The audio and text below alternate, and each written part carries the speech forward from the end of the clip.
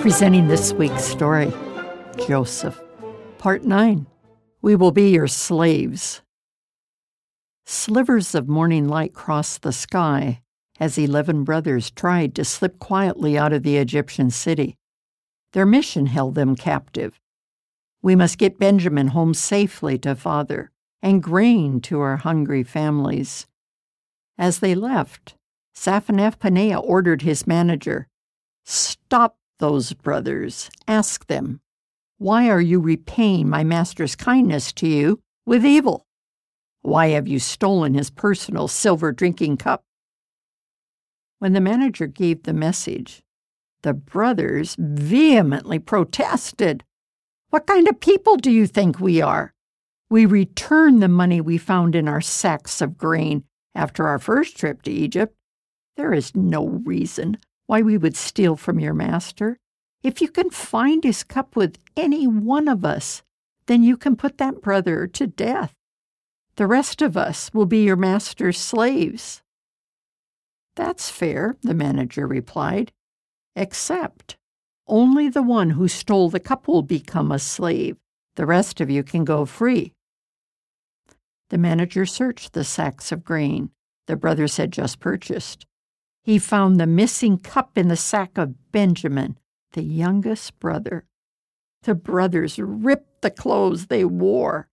"Money belonging to the Pharaoh was put into our sacks on our last trip. Now, a valuable cup has been put into Benjamin's sack. Who is plotting against us? We are innocent." They returned to the city and Zaphenath-Paneah and fell down on their knees before him. He asked, "Don't you realize that I am a man who would know who stole the cup?" Judah spoke for his brothers. "How can we prove that we are not guilty of stealing your cup? God is punishing us for our sins. All of us, including our youngest brother, have returned to be your slaves. No, go home. Only the brother who stole the cup will be my slave."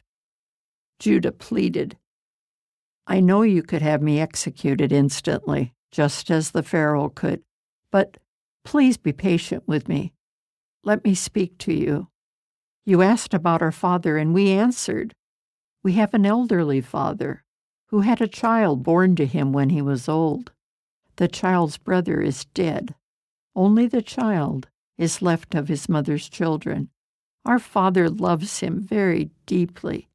You told us, bring him here. And we explained it would kill father to lose him, but you insisted. When we told father, he said to us, 'Sons, you know, my son Joseph left and never returned. He was probably torn apart by wild animals. If you take Benjamin, my gray head will go to the grave.' We cannot return to father without Benjamin. I pledged, 'Father, if I do not bring Benjamin back, I will bear the blame forever.' Lord Zaphenath-Paneah, I wish to take Benjamin's place and be your slave. Please, let him go home. I cannot bear to think of father's pain if he loses Benjamin." The Lord's eyes filled with tears.